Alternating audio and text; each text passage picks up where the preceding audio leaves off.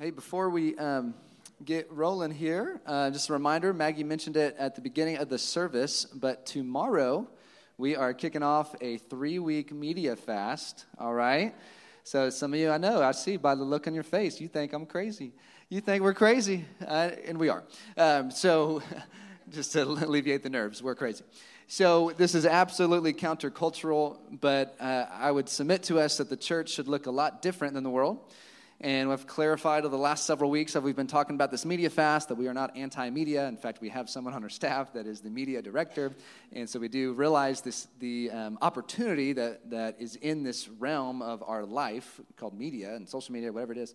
But just want to encourage us, for 3 weeks, like what could you lose if we disconnect from how much noise and just how much information is coming into us, and fill that instead with just more time with the Lord, more time in His Word, more time with His people. Just what will we won't miss out. We won't regret it. I want to encourage you to consider doing it. And the way you can engage is there's a website. I don't know if you have the other slide. Yes. So literally right there at the bottom right, it says AntiochMWA.org/media fast.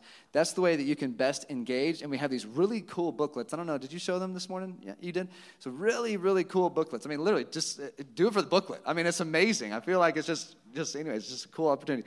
But we kind of journal through each day of this fast. There's different prompts and questions you can journal and talk to God about, different passages in Scripture you can read.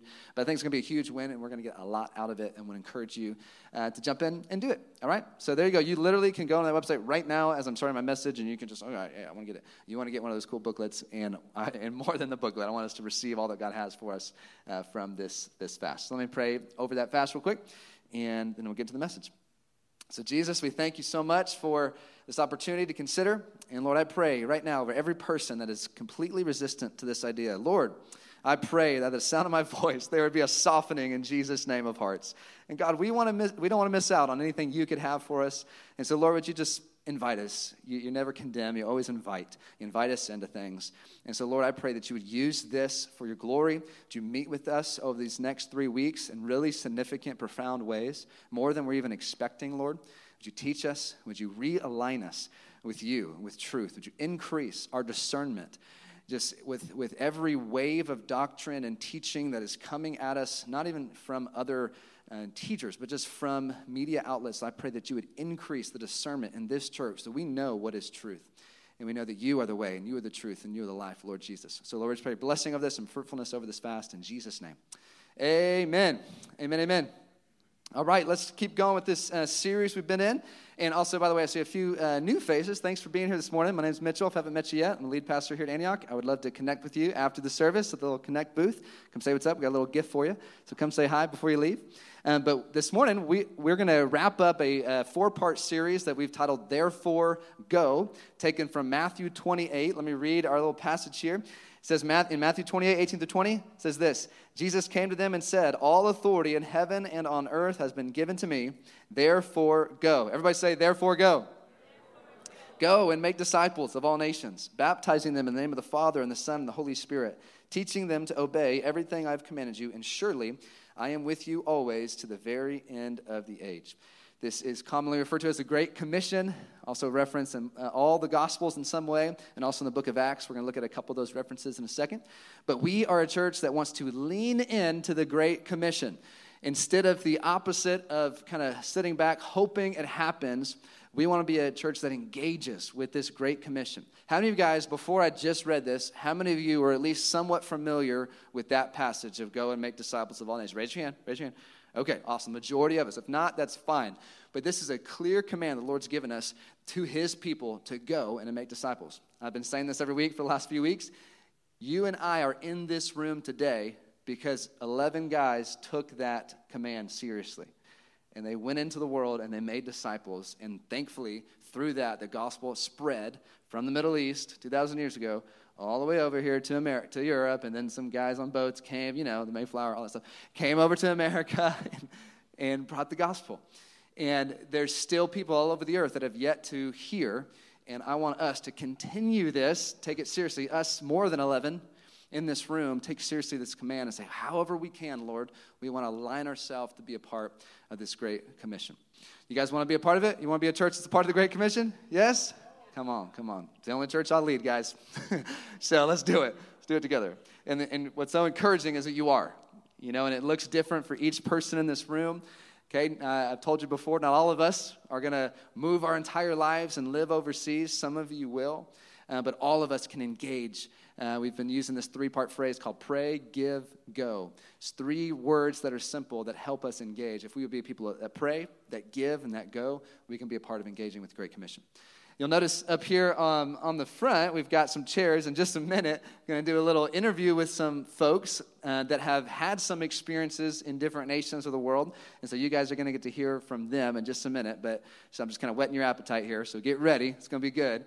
But before, I want to spend some time just connecting some dots for us about the Great Commission, us taking it seriously, and the ramifications of worldwide significant events. Okay? And there's a direct correlation, and sometimes these 2 things might seem distant, but I want to try to connect those dots for you. Okay? You guys ready?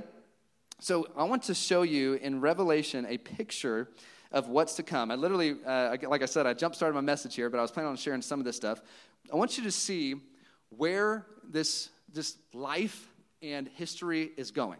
I want you to all look. Revelation is a book of the Bible that's an amazing gift to the body of Christ, not because of how confusing it can be, but because it gives us a clear picture of what's to come.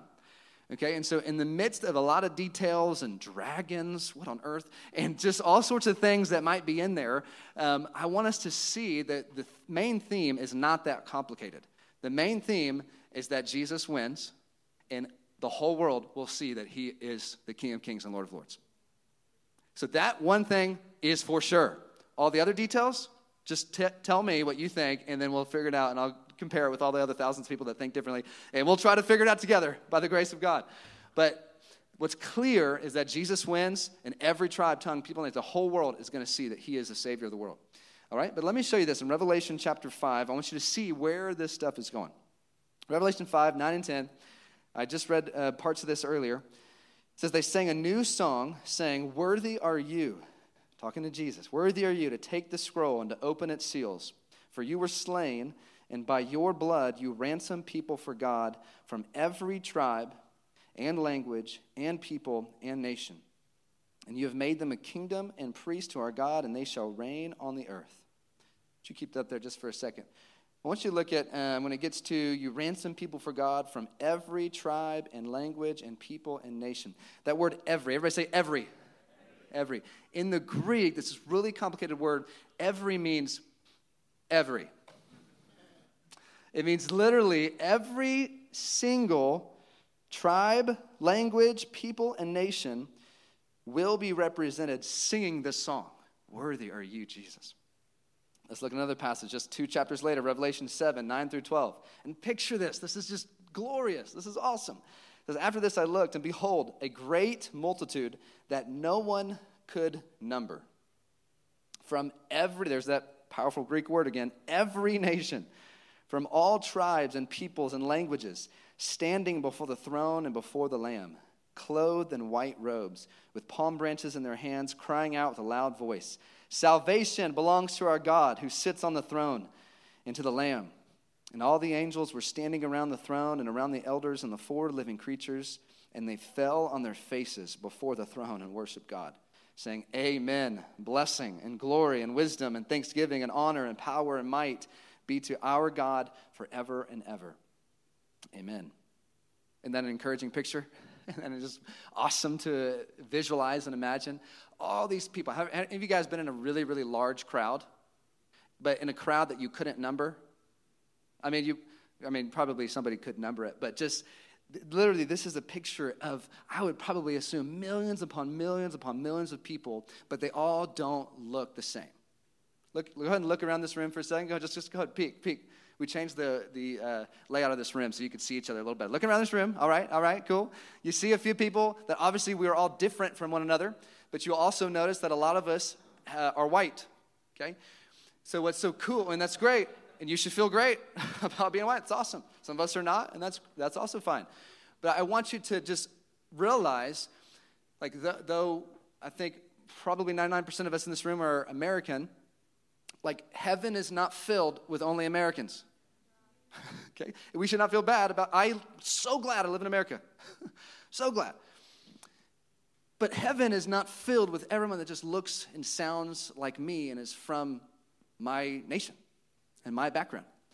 And so it's a simple reality, but I'm just putting words to the simple reality, the simple truth. Because it's helpful for us to know that Jesus was not American. It's helpful for us to know that God is not American. Okay? He's a holy God that sits enthroned over all the nations of the world. Everywhere. And he died for everyone in the world. Every tribe, tongue, language, people, every person, the smallest of villages in the jungles of South America or in Africa or in Asia, just all over the earth. You literally picture every different type of skin tone, ethnicity, language. Like there's coming a day when there will be at least some representation from every one of these people groups on the planet. And what are they going to be doing? Salvation belongs to our God who sits on the throne, and to the Lamb, blessing and glory and wisdom and thanksgiving, honor and power be to our God forever and ever. They're going to be singing, saying, thank you for ransoming me with your blood. Thank you, Jesus. This Jewish man that lived 2,000 years ago saved me halfway across the world growing up in the 2000s in America. Woo, that's amazing. This Jesus, this Jewish man that lived 2,000 years ago, saved me even though I lived in the jungles of North Africa. Wow. Jesus, he's worthy. I just want you to picture it on purpose. All I'm trying to do is just put some vivid imagery into your mind because that's what the Bible says is what's to come. Now, how do we get there? Because right now, that's not the case, that there is not representation from every single tribe, tongue, and language on the earth that's worshiping God right now. Thankfully, there are millions of people from a variety of different nations and backgrounds that are worshiping God, but not every single one of them yet. Nod your head if you understand what I'm saying to you, okay? So how do we get there? Thankfully, the Word of God makes it clear. Jesus said this is how we're going to get there. Matthew 24:14. He says, this gospel of the kingdom will be proclaimed throughout the whole world as a testimony to all nations. And then the end will come. So keep that up there just for a little bit. I'll get to the last little phrase in a second. But here is how it's going to happen. The gospel of the kingdom will be proclaimed throughout the whole world as a testimony to all the nations. Now, who's going to do that? Yeah, let's go. You know, I joked about this in the first week. You know that powerful prayer from Isaiah chapter 6? He's standing before the Lord, and he says, Lord, here they are. Send them. You know that prayer? It's the one you pray all the time. It's the one I pray all the time. Lord, here they are. Send them. Thankfully, that's not what he said. Isaiah 6, he says, Lord, here I am, send me. The answer to that question is you and I. Again, it's going to look different for every one of us. It's going to look different. But we are all to engage with this thing, this passion, this burden that's in the Lord's heart, which is that every tribe, tongue, and nation would believe him. And guys, we live in an hour in human history that we have the best chance we've ever had. How easy it is to hop on a plane and go to anywhere in the world. It's amazing.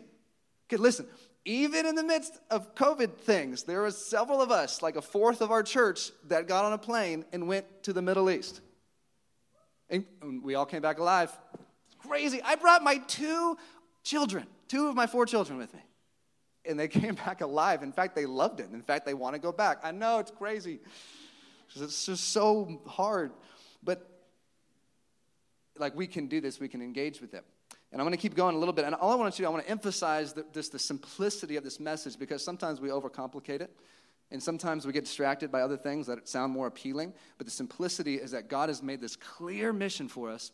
And, oh, man, I want us to be a part of a generation that sees that fulfilled. Because we're so close. We're so close.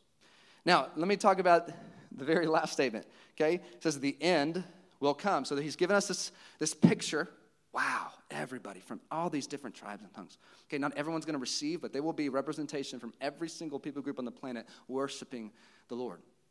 How do we get there? His people are going to take this message into all the world. And then, what will happen? The end will come. Now, let me just clarify something. It doesn't mean that as soon as the last people group on the planet, as soon as they say, I believe in Jesus, doesn't mean, boom, he's going to come. But I would submit to you that it does mean that until that happens, He will not come until every tribe and tongue and people and language have an opportunity to respond and receive the gospel. It seems like what he's saying is that's got to happen first, and then the end will come. But let me comment on this a little bit. The Lord's return and the coming of Jesus, second coming of Jesus, has been a pretty hot topic lately. And I think rightfully so. We should talk about the Lord's return. It's glorious. It's literally in Titus, it's referred to as our blessed hope. If you are a follower of Jesus, I think that his return should be something you think about often. Like, it's not just like additional, 201 version of Christianity. No, it's part of the gospel. Like, he's not just here to personally save us individually, but he's gonna restore all things, the whole earth. He's gonna restore it all and make all things new. But anytime there's a worldwide crisis, what begins to escalate in the body of Christ is teachings on the end times. Okay? You've noticed that? I've been teaching some things related to the end times. In fact, the first series that we did when we came back after taking a break and doing online stuff was this series that I called Discerning the Times. And we read through Matthew 24, which is one of the most clear passages talking about things that will be escalating in the Lord's return. And so rightfully so, we should talk about it. But I've been thinking about this a lot, especially connected to this series we've been doing, this clear command the Lord's given us. And that's this. Like, we can talk about it. We should study it because it's all in the Word of God. But I just also don't want us to get distracted from the mission that God's given us in the midst of learning about his return. And his disciples actually had a similar problem. Okay, look what it says in Acts 1. Acts 1, 6 through 8.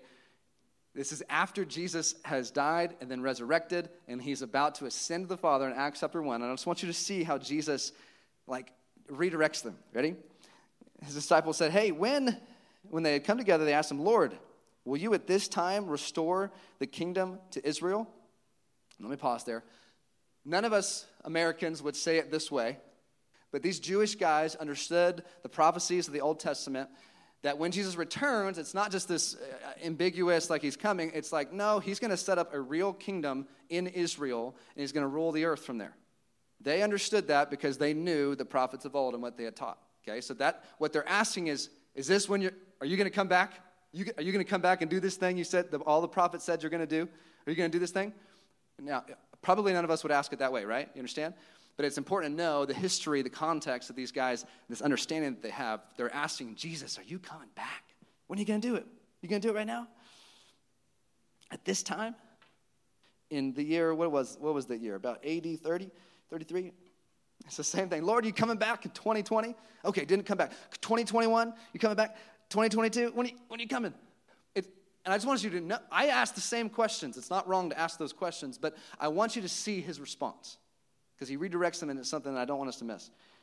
He said to them, it is not for you to know times or seasons that the Father has fixed by his own authority, but you will receive power when the Holy Spirit has come upon you. And you will be my witnesses in Jerusalem and in Judea and Samaria and to the end of the earth. What does he redirect them to? He redirects them to the mission that he has given them, which is, hey, I'm going to send you out, not by your power, not by your might, but the power of the Holy Spirit. I'm going to send you out, and I want you to go be my witnesses. I want you to go make disciples. I've said it multiple times, Matthew, Mark, Luke, John, and I want you to go, and I want you to do this thing. Are you guys seeing this?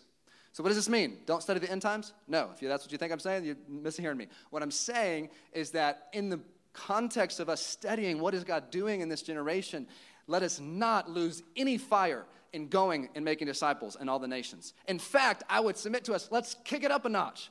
Because if it is really getting closer, we've got a big mission we need to accomplish first before he comes. And if we have been given this mandate, we have been given this mission by the Lord Jesus himself with his authority and his presence with us. And let's go, let's take it seriously. And who knows, maybe it could be the generation the Lord returns. But we've got a big mission ahead of us that needs to be accomplished first. Woo, you tracking with me? I'm fired up about it, guys. You can probably tell. I just don't want to go alone. I mean, I will, but I want to go with you. Okay? I'll go. But come on, let's do this thing. All right, so here's what I want to show you. In the context of this mission that's not yet fulfilled, let me show you what I mean by it not yet fulfilled. There's a map I want to show you that I showed you, I think, last week, and it's of these unreached people groups all over the world, okay? So the red dots mean those are the most unreached, And then orange, you'll see that a few times, minimally reached. And then yellow is superficially reached, which means there's some representation of the church, but doesn't seem to be that impactful to society.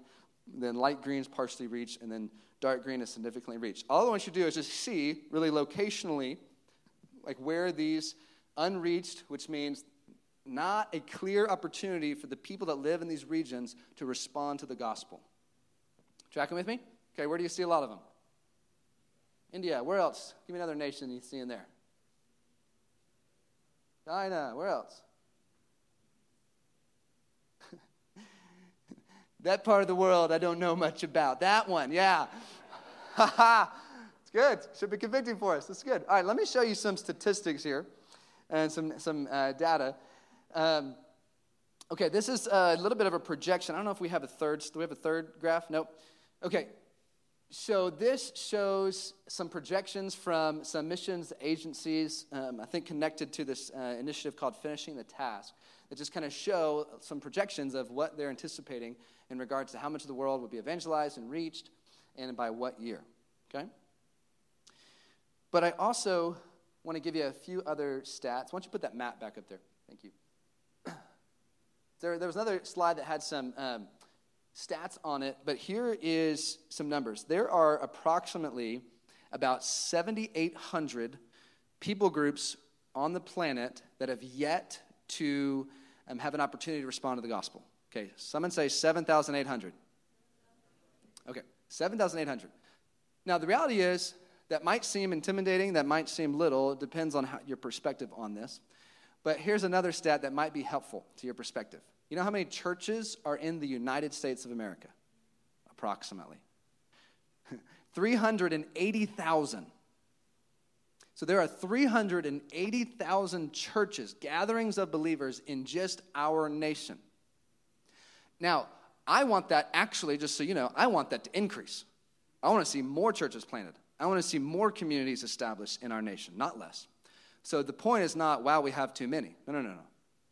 I want you to just connect the dots between how many churches, not just believers, we have, and how many unreached people groups are left. 7,800. If literally like 1% of the churches in America took seriously the call to reach the unreached, just 1%, and we owned an unreached people group. We prayed for them fervently. We asked God, Lord, should I go? Should I go? Should I go? Then if he says no, then you start asking, should my neighbor go? Should my friend go? Should my life group person go? Start with you first. Okay? If we fervently sought the Lord, and the Lord maybe highlighted or pinpointed one or two people to go and to make disciples there, how quickly do you think the Great Commission could possibly be fulfilled if just 1% of the churches in our nation took this really seriously? Now, here's the deal. The reality is, like, even with a church our size, I'm like, don't give us just one. Don't give us just one unreached people group. Give us 100. And we'll pray, and we'll seek God. We'll pray for these nations, pray for breakthrough, and we'll send all of you there. Like I told you, all of you are supposed to live in a different nation, right? Just kidding.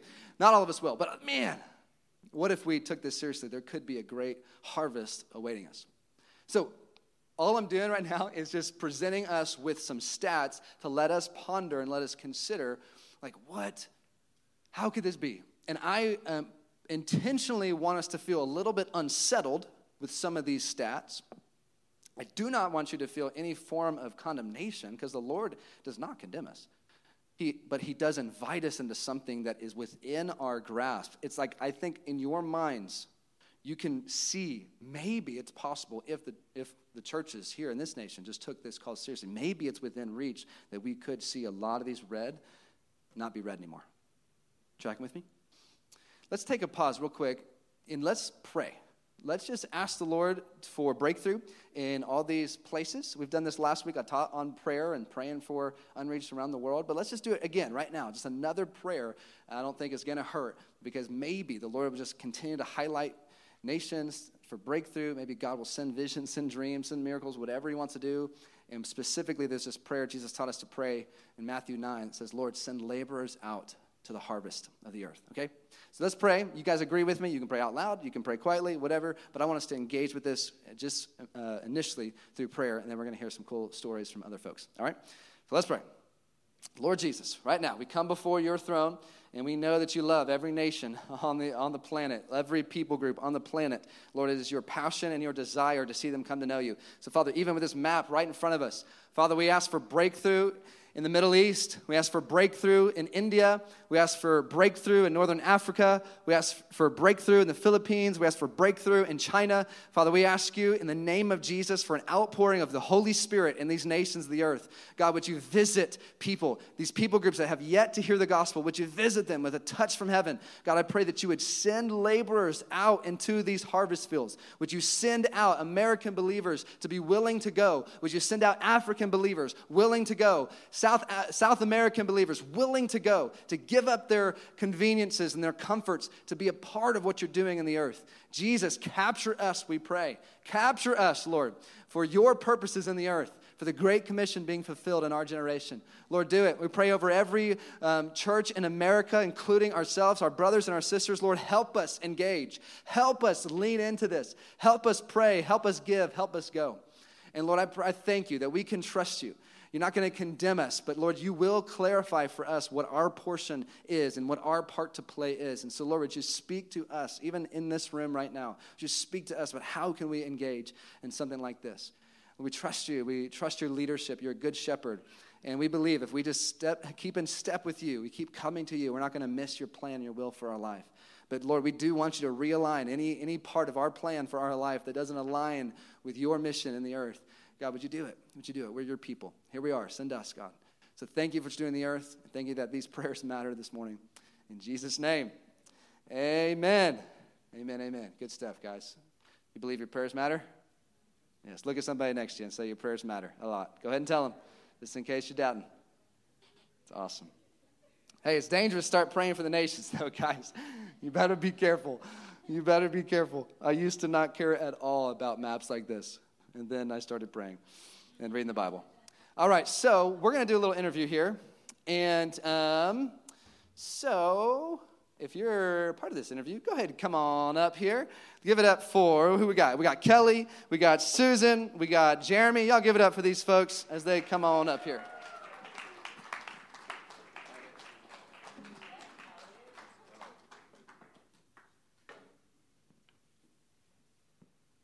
All right, good stuff.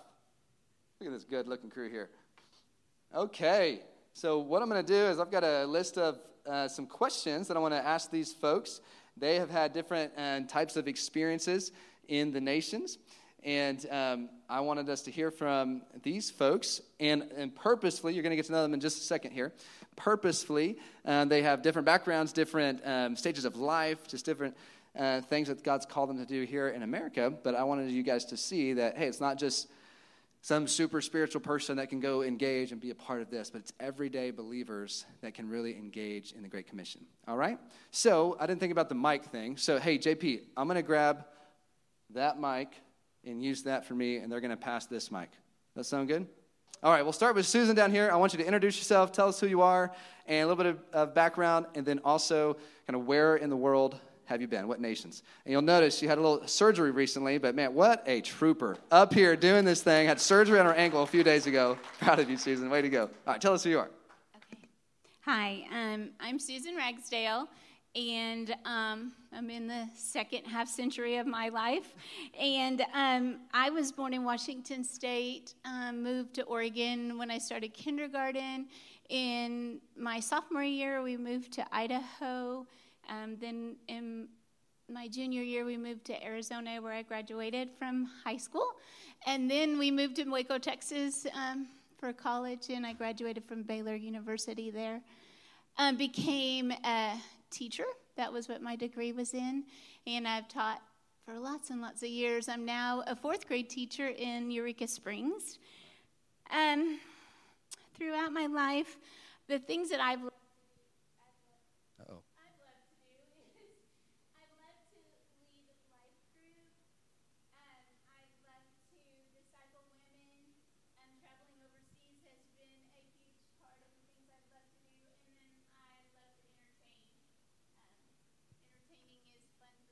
Entertaining. It's awesome. And I lived in Spain for 2 years with a church planning team. And then Test it. Does it work? Anything? We got nothing?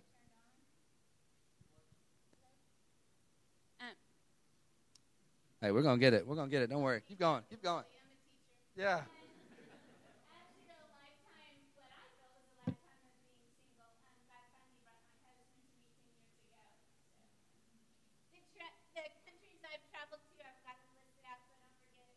Canada, Mexico, Nicaragua, Haiti, South Africa, Morocco, Russia, England, Scotland, Denmark, Czech Republic, Austria, Belgium, Switzerland, Germany, Luxembourg, Macedonia, Portugal, and Spain. Woo! Just a couple. Awesome. That's a good thing about being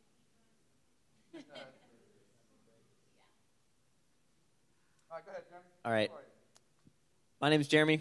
Y'all probably know my face. I'm married to Megan, and we have 2 boys, Beckham and Hudson, that we just dedicated 2 weeks ago. As far as nations that we've been to, we've been on a couple of vacations. Well, I have to France and England and Central America. But I've also been to South Africa and Zambia and Morocco, the UAE, Bahrain, and Oman. Nice. Okay, here, Kelly, use this one. Does this Morning. one work? Yes. Yes, it's working. Go ahead, Kelly. I'm Kelly. I am 30, and that's recent. Happy birthday.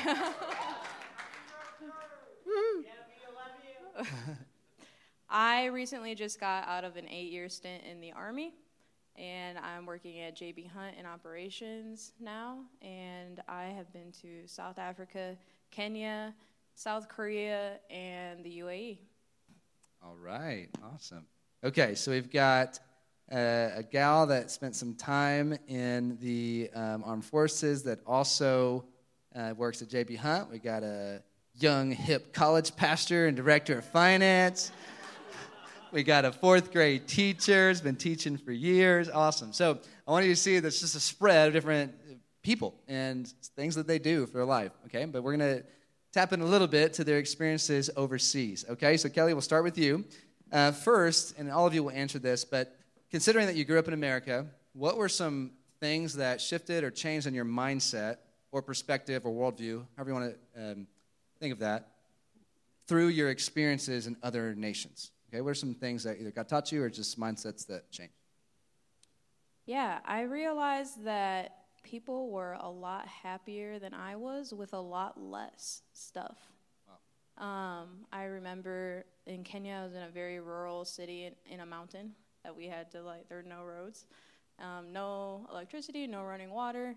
And I remember trying to describe to them what a stove was because they asked me how do we cook our food in America, and I was trying to describe what a stove was to them. And I just remember being so overwhelmed by the peace and joy that they had, and they all did their part in the village to help one another and to take care of one another, and it really just influenced me to reevaluate where am I getting my peace and joy from, and what am I relying on for my happiness? And because in my American eyes, they had nothing, and it just really opened my eyes that, maybe I was putting my happiness in the wrong stuff. And so, yeah. Yeah, it's convicting right there. Jeremy, how about you? What are some mindsets that shifted? Definitely the gratitude is a big thing, and just reframing what missions even means. And realizing that when you look from the shoes of someone in a different country, they might not define their problem the same way that you would.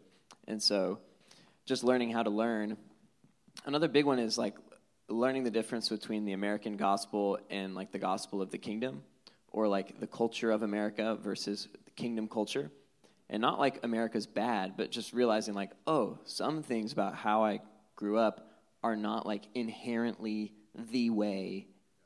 It's just a way, and here's another way. And so just discernment of realizing what is true bedrock truth versus things that are so just based on my upbringing. All right, Susan, how would you answer that question? What I learned from going overseas is that when we share the gospel in another country, we have an authority that we don't really have in our own country. I saw over and over again, just because we came from America, they wanted to hear our story. We weren't like whatever culture that was. We were not them. We were different. And so because we were different, they wanted to hear our story. And I was thinking about the verse Isaiah 52:7 that says, "How lovely on the mountains are the feet of those who bring good news." And that's a reminder that we're stepping out of our comfort zone and going to another place. But I think God was showing me this morning, he gave me a verse that just is even at a different level of that. Sometimes we really think, okay, I'm going to another country to share Jesus with the people. But honestly, the verse he gave me is, we now have this light shining in our hearts, but we ourselves are like fragile clay jars containing this great treasure, which is knowing Jesus. And this makes it clear that our great power is from God, not from ourselves. And so I've learned that in going, we're like a treasure. We're a vessel. We're not a treasure. We're a vessel. Yeah. Bringing the hope and the truth of Jesus with us, and that kind of ties with how lovely are those feet that bring good news. And then I've also learned that when we go with other people, that we are there's something in the discipleship that happens, and there's something in the walking together in community that happens that is just really letting people see the love of Jesus also as we go. So that's awesome. That's awesome. Great. Thanks for sharing, guys. This is good stuff already. You guys taking some mental notes, or if not mental, write these things down. This is really impactful stuff here. How many of you guys, let me just ask everybody else, how many of you have been outside of America at least once in your life? And it doesn't matter what type of trip. Anybody been outside of America? Okay, awesome. Okay. Now, let me ask another question here. So in the process of saying yes to different opportunities to go on mission trips, did you ever come across any obstacles or anything that got in the way? Or was it just easy every single time, just boom, you went, no big deal? So, Susan, why don't you start? Any obstacles that came up when you, in the process of saying yes to go on a mission trip? Okay. So my dad was a pastor when I was growing up, so they were so excited to see me go. I know a lot of people have the parents as an obstacle. That wasn't mine. They were excited. But money was always the thing that was the obstacle. As I was getting ready to go, I just didn't have a couple extra $1,000 laying around. So I would always think, okay, I don't want to ask people for money. It feels weird to me. So I would start setting aside money, or I would do an extra jobs or sell things or try to get money to go. And then one time a missions pastor came and said, don't ever not want to let people partner with you in giving to go, because when other people give you money so that you can go, and then you go to that country and people get saved, they get an inheritance in what you're doing because of that. And also, that's prayer people. If they're giving you money, they're going to pray for you when you're overseas, which is huge. Yeah. So God shifted my mindset. But yeah, the money part has always been the struggle for me. Yeah. But the Lord provided for you every time. Yeah, awesome. Every time. Awesome. Yeah. Jeremy, any obstacles? My first mission trip that I went on as an adult was actually to Boston, which was not glamorous, and I had already been to Boston before. But to go on that trip, I had to decline an invitation from my parents as a celebration for my older brother graduating. They were offering to take him and I, which they went, them three, to a 2-week trip to Australia and New Zealand. And so I passed on the family vacay. And I did not list Australia and New Zealand as nations I've been to. I have not been there. Might never go. But I went to Boston and shared the gospel with college students. So that was one. Also, fear of terrorism in the Middle East, of course. One that feels like, I actually feel pretty emotional about it, is I guess like church opposition. Not like my church, but just general Christian culture that's opposed to missions. Of like either prideful of like, why would you ever go on a short-term trip? Don't you know that that's bad? And they're saying that because they've heard that, not because they've experienced that. Or like, why would you go there when we have so much need here? And that one just feels like hurtful to me, because we do have a lot of need in America, but the opportunity is not the same. Like, we saw the map. Like, yes, we all need Jesus, and I'm not opposed. My first trip was to Boston, okay? I'm not opposed to mission trips in America. I've been to more mission trips in America than overseas, but that was just difficult for me to reconcile of like, man, how could believers be like opposed to sending help to the nations when we're the most Christianized nation in the world? And so that one it's still hard for me. Yeah, thanks for sharing, man. Kelly? The first trip I went on, I had several close people that were unsupportive and very close people to me. And I was told very point blank, like, you're not called to do that. Which at the time, thankfully, I was very stubborn. I was 18 when I went on my first mission trip, and so it just made me more determined to go and to prove them wrong. And I also was told by someone else that if God told me to go, then God could pay for it. And I raised money for my trip in 2 weeks. And so after that, people pretty much, I wouldn't stop talking about it when I came back, and so people just like accepted that was my life now. I just go on missions trips and do stuff for that. But yeah, it was really hard that very first time that I went, and then I had to take that first initial step of faith to going and doing that. But yeah, I just leaned into it even more and was like, all right, I'm doing it even more now. Yeah, that's awesome.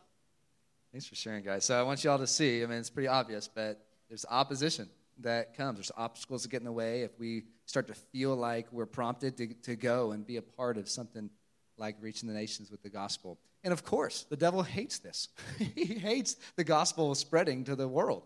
And so, of course, we should expect opposition and obstacles, but man, just these are three huge testimonies of victory. Like when obstacles come, it's not, or fear comes, it's not like we're trying to be fearless. It's just, how do we respond when there's fear? How do we respond when there's obstacles? How do we respond when money's not there?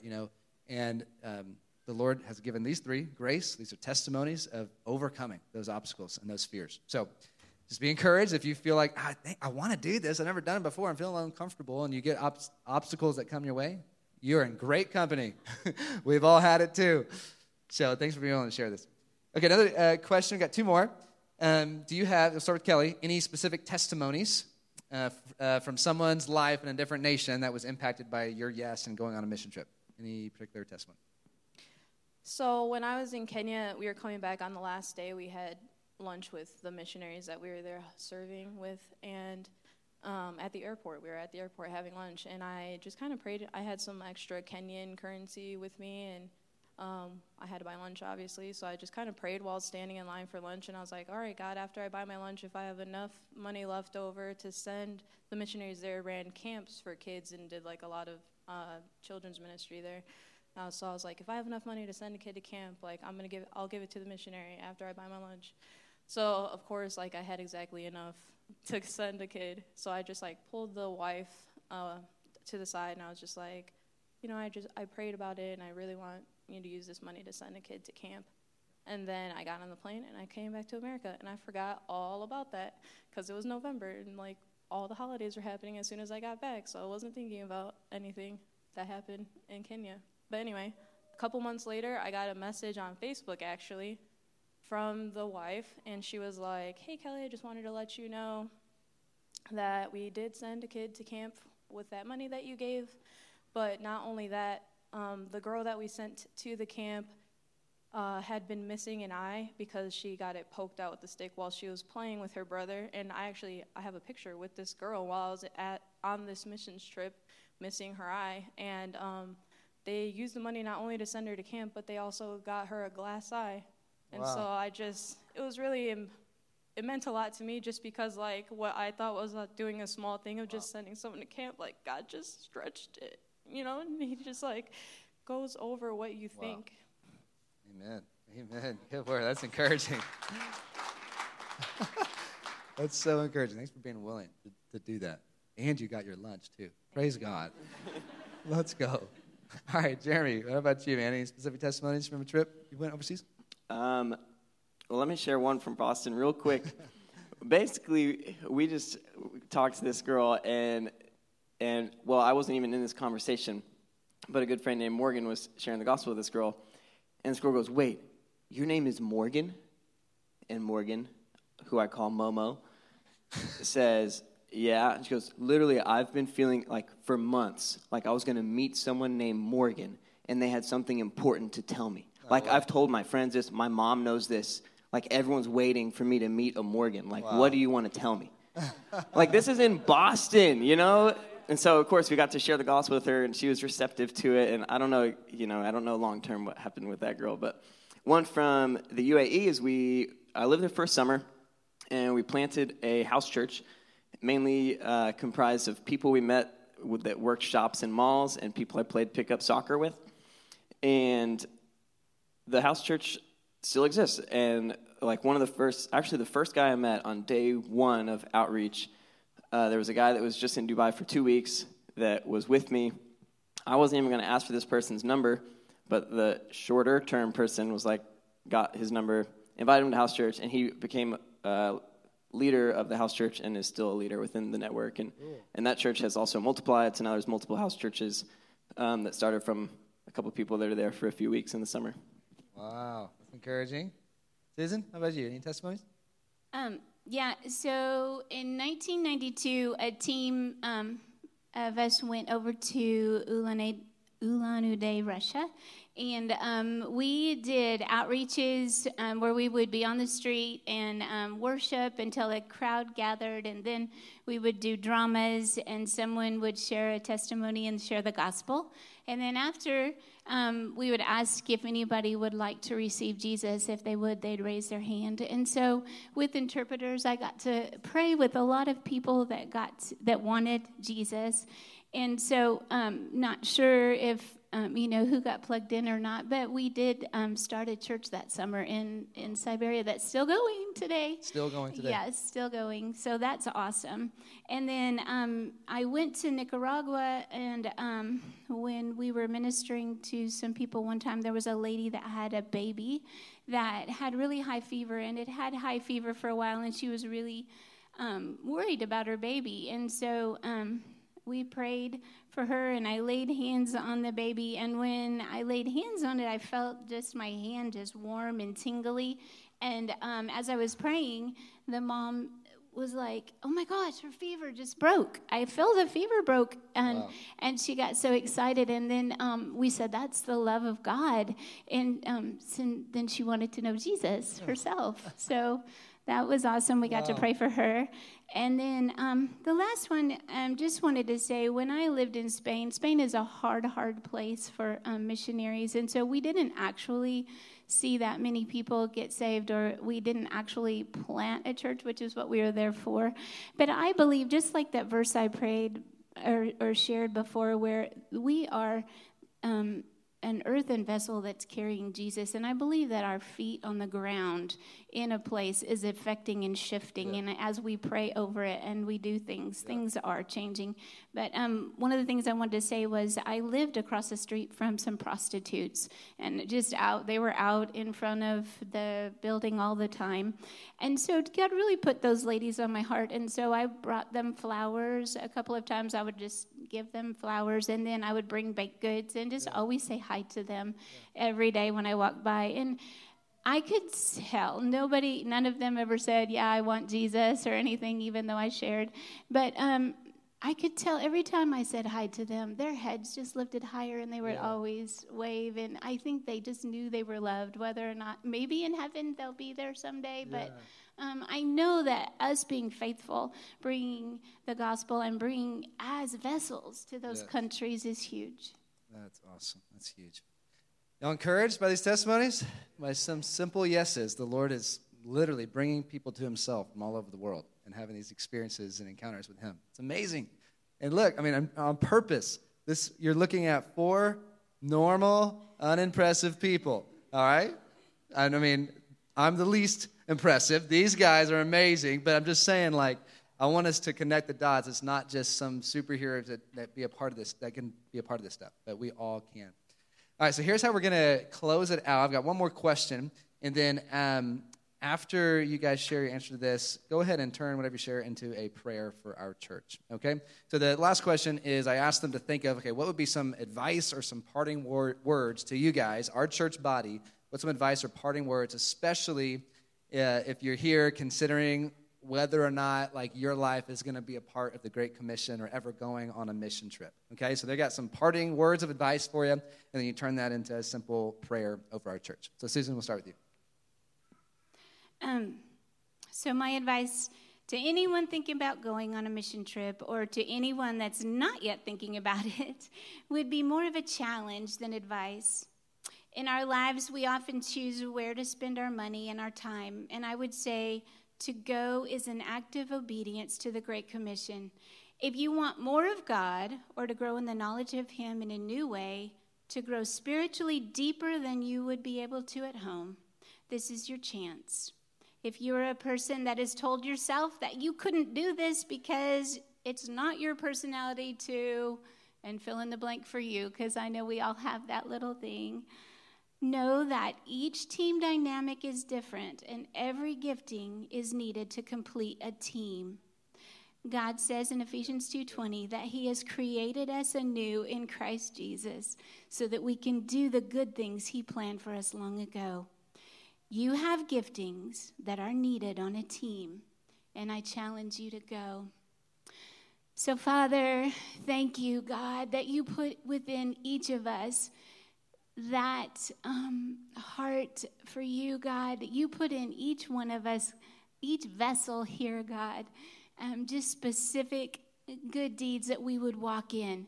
And so, God, I ask for that for each one of us, that, God, we wouldn't be afraid, that we wouldn't shrink back, that we wouldn't say, well, that's for someone else. But, God, we would say, Lord, use me. Here I am. Send me. So, Father, help us, encourage our hearts, and help us, Lord God, to get that revelation from you of our part. In Jesus' name. Amen. Jeremy? That's awesome. Couple encouragements. God does not need you, but He wants you. Another encouragement is to not go as a savior, but to go as a servant, a representative, a learner, and a listener. And the other thing is I just really do feel like with clarity in my own heart that it is part of the calling of anyone in America to be a part of going low. I just know this theme that I see in Scripture of God bringing the high low, and that those who are entrusted with much, that much is expected of them. And so there is no other nation with as much wealth as us, with as much favor globally, or with as much Christian history and just pockets of revivals and the wealth spiritually that we have in this country. And so for us to steward that with integrity before the Lord, I feel like involves us serving the least of these in our nation, but especially outside of our nation. And so I would encourage you, I haven't been overseas since 2017, and I'm itching. Well, I got some little boys that I'm trying to do things with too. It's been harder after being a dad. So if there's even a window that it feels possible, I'd say take advantage of every window that you can, because it's a part of what God wants to do with us as a nation. Let's turn that into a prayer. Oh yeah, I'll pray. God, I just pray that you would have your way with us, and God, I pray that we would go like you went, that we would learn from you, Jesus, and even your example in John 4 of communicating with the woman at the well, not just telling her all the things she needs to do, but coming and sitting and asking for a drink. God, I just pray that we would go to the places that seem hard to get to, that seem like you shouldn't go there, that seem difficult spiritually, and we would just ask for a drink. We would just be there and see what you might do. And so, God, I just thank you that you're not stressed about whether you have us in any other place. But I thank you that you just honor obedience, you honor faithfulness, and you have a heart for many, many more people all across the world to know you. And so, God, I just pray you'd give us opportunities to get to be a part of that, because it is not easy, but God, I pray that you'd make a way. In Jesus' name, amen. Man, good stuff. Wrap us up, Kelly. What do you want to share?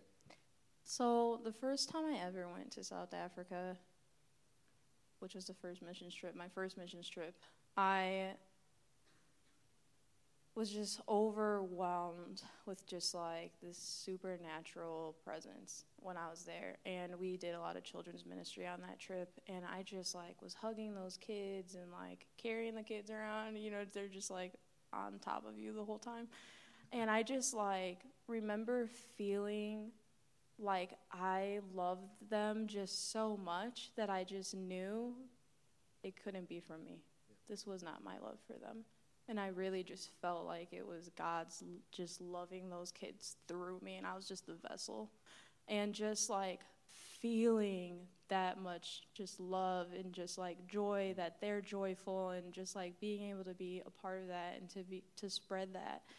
I just really would like to challenge you that to just step outside of your comfort zone. If you've ever just wanted to experience just a little piece of like God's love for the nations and God's love for all of his creation and everybody that he's made, like I really encourage you to go somewhere and just experience people who have never heard of him before, hearing about him for the first time.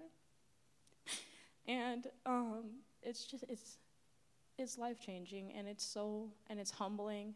And it's just, there's no negative. There's no negative. There's no downfall to just even going on one trip to just experience that for 10 days or anything. So I'll pray. God, I just pray, Lord, that whatever seeds you've planted this morning, God, that you will I just pray that you will just use what's been said this morning and the testimonies, Lord, that for those that maybe they're already active and they're serving at church and they're actively going to you every day, Lord, and they're discipling people, God, that they're looking for that next thing. They're looking for more, Lord. I just pray that their hearts and minds will just be open to just taking that one next step, that next further step. And maybe they've been to mission trips in the United States, but just taking that next step to going to all the nations, Lord, and just wanting a piece of that command and a piece of that that great commission, Lord, and just seeing it firsthand for themselves, Lord, and just being able to experience you in a whole new way. And I just pray, Lord, that you just bless everybody here, Lord God, and that they will just be encouraged at least to seek after you and what you have for them in this regard, God. And I just pray all these things in your name, Jesus.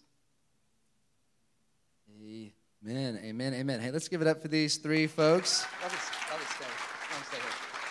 Thanks for sharing. They're going to stay up here, and if you have any questions, ask them. They'll give it, just stay up here a little bit longer. If you guys have questions or follow up from some of the things they shared, just go ahead and ask them. That'd be awesome.